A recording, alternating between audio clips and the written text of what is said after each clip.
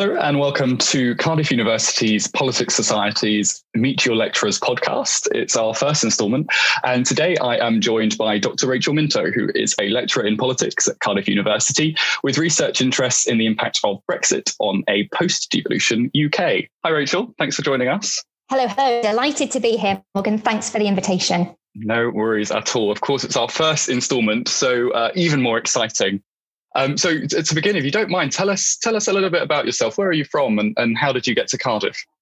Okay, well, I was brought up in a lovely little village in southwest Norfolk, really in the middle of nowhere, Norfolk.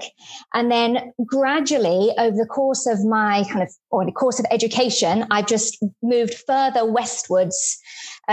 So when I finished my A-levels, I went to the University of Birmingham.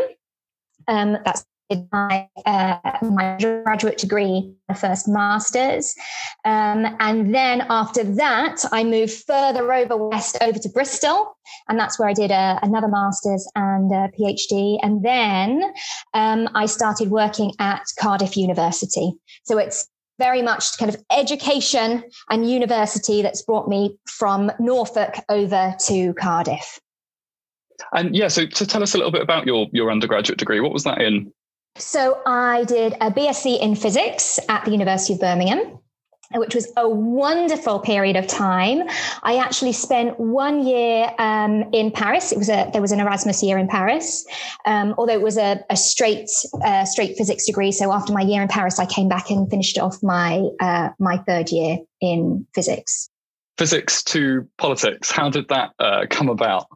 Well, I think physics seemed like a natural choice for me after my A-levels. I did maths, physics and French in sixth form.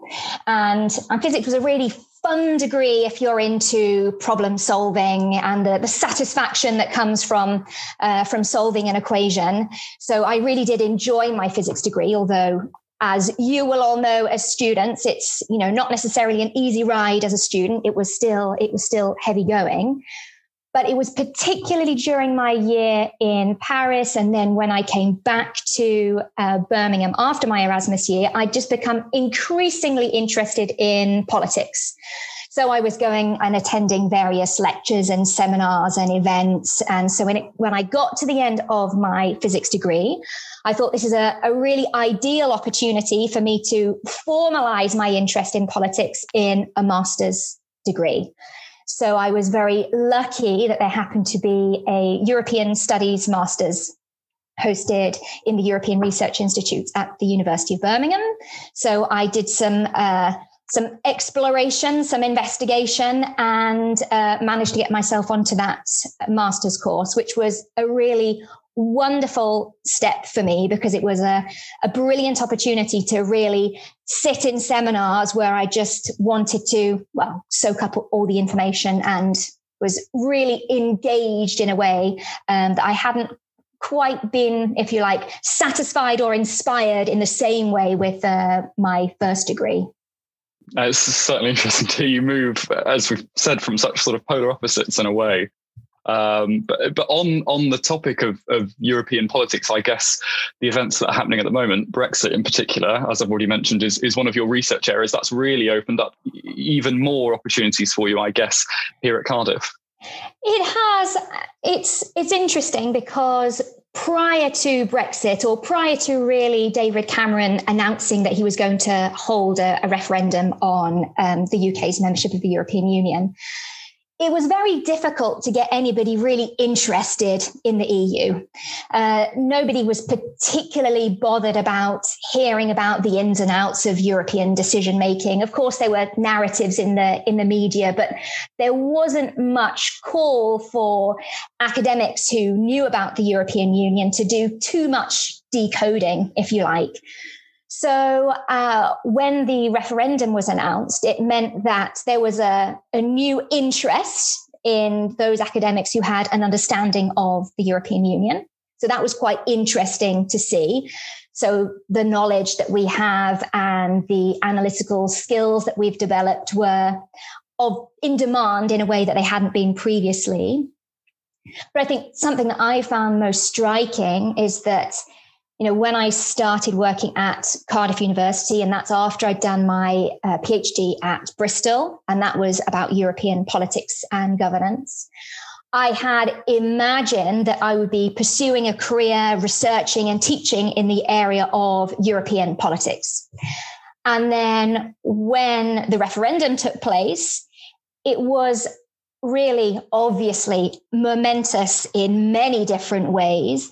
But personally, and I think professionally for people who work in the area of European politics, it really, well, for me, I will speak for myself, I had to reassess my relationship with my subject. Because obviously, if you're engaging in European politics as somebody who is working within and from a member state of the European Union, it just qualitatively, it feels different if you're going to be studying that more from the outside or from one stage removed. So I was really lucky to have the opportunity to, following the referendum, to start working at the Wales Governance Centre at Cardiff University on a research post that was looking specifically at Brexit and UK devolved politics.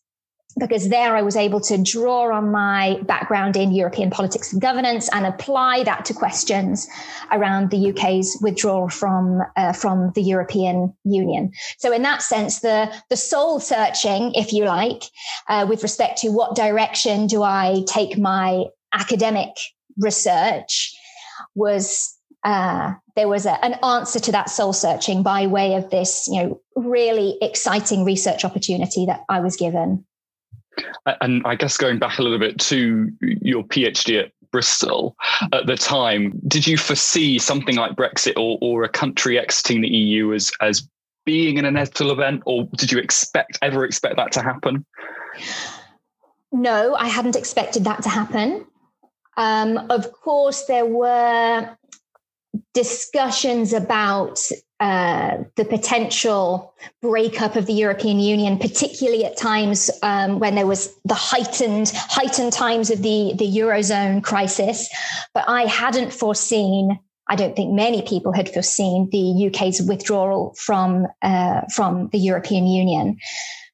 I had been aware of, as many of us are, the UK's position within the European Union. Actually, during my PhD, I spent a bit of time over in Brussels at the European Women's Lobby's Secretariat, which is based in the centre of Brussels. So the European Women's Lobby, they are the women's organisation based over in Brussels. Having the opportunity to spend that period of time actually working in the European Women's Lobby was incredibly helpful for my research, but was also really useful to give me a better sense of, as I say, the position of the UK within the European Union. And actually, you touched on there some of your research interests coming from women's rights, notably within the EU, but elsewhere as well. And that's something we'll come on to in a moment. Brexit presents a challenge for everyone, the UK and the EU. For you, looking back at your whole educational journey, what for you was most challenging? Most challenging? Wow. Well, I suppose at different periods of time, challenges presented themselves. Obviously, I think your one's undergraduate degree, there were challenges attached to that. That was very exciting challenges, but challenges nonetheless. I think that move over from physics into politics, again, there were challenges there, just adapting to a new way of working. The fact that we had to write essays, and as a physics student, we wrote 1 2,000-word essay a year, and that was, in some cases, that was like pulling teeth. So moving to a subject where that is what you do, is you write essays. So that was, again, an exciting challenge to get my head around that. Of course, all challenges that I'm sure people that are listening can relate to as well, especially if changing disciplines or having come up against something new. I said before about your work with the Women's Lobby and women's rights, and you're now, as I said at the start, the chair of Cardiff Women's Aid. Tell us a little bit about that and what that entails for you. So I'm chair of the Board of Trustees. So essentially the role of the board is to scrutinise the operation of the charity, and also to be involved in helping develop the strategic direction of the charity. So Cardiff Women's Aid, we have got a number of refuges throughout Cardiff. We've got helplines for women to call for advice related to gender-based violence and abuse. So relating perhaps to their financial situation, seeking legal advice, seeking counselling support. So we run a range of different services, all based in Cardiff. Our role really is to be a critical friend to the organisation.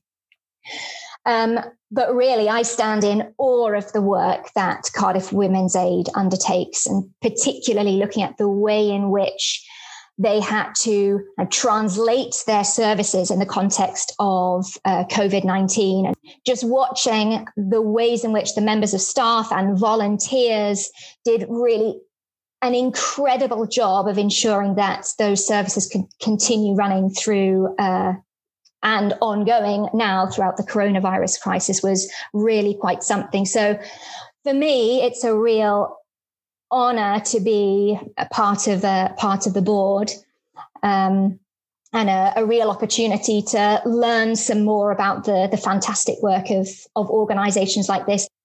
And although, as you say, not directly involved with those women and children who use the service, do you think being so close to, difficult scenarios and situations, do you think that has informed or will inform your research? Absolutely. And I think that's a really nice question. On a number of occasions, I did visit the refuges, and I met some women and children. And just, as I say, getting to know the organisation more, what was very striking was I was being introduced to a part of the city that I don't usually see. Mm-hmm. So because I don't see violence and abuse and control in my everyday life, it's very easy to forget it's there, or to think about it, as one or two stages removed. So even though I've always had throughout all of my research, I hope the way that I live my life, I have rights and equality embedded in what I do. To come close to that, I think was a really valuable lesson for me. Good, really, really insightful. I'm sure, as you say, not something, thankfully, that most of us have to come across, but unfortunately, a lot of us will. You mentioned how the team is adapting to working from home as a result of the coronavirus pandemic, and it's something that we've all had to do this year. How are you finding that? I do feel very lucky. So I like where I live. I'm very happy at home. I've got a nice little setup where I can work comfortably and get on with things. I really have missed going into the university. I've really missed my colleagues and just rubbing shoulders with them. But overall, I must say that I've been very lucky. I'd rather we weren't in this situation. And when we got to kind of part the way through the summer, I was just desperate to get anywhere away from Cardiff, away from this flat, away. But overall, I think, as I say, I've been lucky in being able to adapt to working from home, but not to say this would be my preference. No. And I think most people listening would agree with you that we've all had a time during this pandemic where we've sort of thought, I wish it would just be over. I wish I could just be elsewhere. So I'm sure a lot of people will find that very relatable. Absolutely. Enough. Yes, 100%. And I think in response, a lot of us have developed perhaps little coping mechanisms, if you want to call them that, whether it's a quick walk at lunchtime or, having a supply of biscuits on hand ready to go. Is there anything that you've found? That's very dangerous. Very dangerous indeed. Is there anything that you've done yourself or done to keep you going, whether it's reading a book or something? I think it's been really important to have some time away from the computer, because it's incredible how our lives are just lived through this rectangular screen that we spent our whole days staring at. So I do really try hard to close the computer, shove it in a cupboard for, chunks of time, even if it's only just a few hours. Otherwise, I think it's quite interesting in kind of really the depths of lockdown, when we were allowed out the house to exercise once a day, that started to become a real treat. So it was, the highlight of the day when you could get your trainers on and go and, jog around the park for half an hour or whatever it might be. And that has been really, really important. And something I'm guilty of too, as you say, it's so easy to, just lift the lid and check that email or reply to this. And sometimes I think you're right. We need to switch off. There was, I think it was a quote perhaps from the Canadian government that I saw this week about how we're not working from home. You are at home working during a pandemic. Definitely. Absolutely. And I think when you can start thinking like that, you realize how important it is to set yourself limits. So this is why I say, shut the laptop, shove it in a cupboard.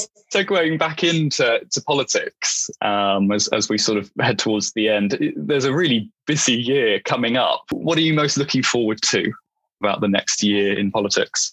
Well, I think it's going to be absolutely crucial to see what kind of deal is reached, if a deal is reached between the UK and the European Union. So as you know, the UK will leave the transition period at 11 p.m. on the 31st of December. So yes, it will be crucial to see what kind of relationship, what kind of deal is reached between the UK and the European Union. Of course. And as you say, the implications of said Brexit, I think the UK itself finds itself in perhaps the most precarious situation, balancing the after effects of COVID-19, which could go on longer, and the after effects of leaving the EU as well. Absolutely. Absolutely. A fun question, I guess, to finish before I hit you with some quick fire questions to end the podcast. I'm sure in your time, your academic and political career, you've met some interesting figures, I would hope. Who's the most interesting? Now, this is a really difficult question. And I really like this question, and it really got me thinking. So I've whittled it down to two, if I may. The first was Sir Julian King, who was the UK's commissioner at the European Commission. And Sir Julian King was the UK's final commissioner. And he actually came over to Wales. I believe he was meeting with the Welsh government. And we were lucky enough to host him for an event at the Wales Governance Centre, where he was talking about the EU's security union, because he was the Commissioner for Security. And that was a really interesting moment. And I was really pleased that he agreed to speak to us, to all. It was a public event about EU security union, just because I thought that's something I think quite historic, to be able to have met the UK's final commissioner. My person number two is actually a little closer to home, Jane Hutt, who is a member of the Senedd. I think that she is she's a famous political figure in Wales, certainly. She's a very interesting political figure. And since she was working in local government, she's been a really strong advocate for women's rights and gender equality, really at the forefront of pushing forward Wales's very progressive approach to advancing gender equality. From that point onwards, she's been a really squarely an advocate for equality. And I think Wales wouldn't be that progressive a place without her really having pushed for those changes over the years. Two very, very great figures there as well. To finish off, Rachel, some quick fire questions. Oh, quick fire questions. These are difficult. I'm a reflector, Morgan. I need time to think of these things. Okay, go. I'm ready. Number one, tea or coffee? Oh, that's very difficult. Tea first thing, then coffee. Number two, summer or winter? Oh, this is a really tricky one. I'm going to say summer, but I'm so fair that I have to spend most of my time in the shade anyway. And finally, number three, if you could go anywhere in the world tomorrow, where would you go? Another excellent question. I'm going to have to say either pop back to see my family in Norfolk, or my partner and I will go over to Athens to go and see his family in Greece. Two very good answers as well. Dr. Rachel Minto, thank you very much for joining us for the first Cardiff University Politics Society Meet Your Lecturers podcast. It's been an absolute pleasure. Many thanks, Morgan, and all the best with the rest of the series. Thank you very much. You can join us again for our next episode, which will be with you next week. Thank you very much.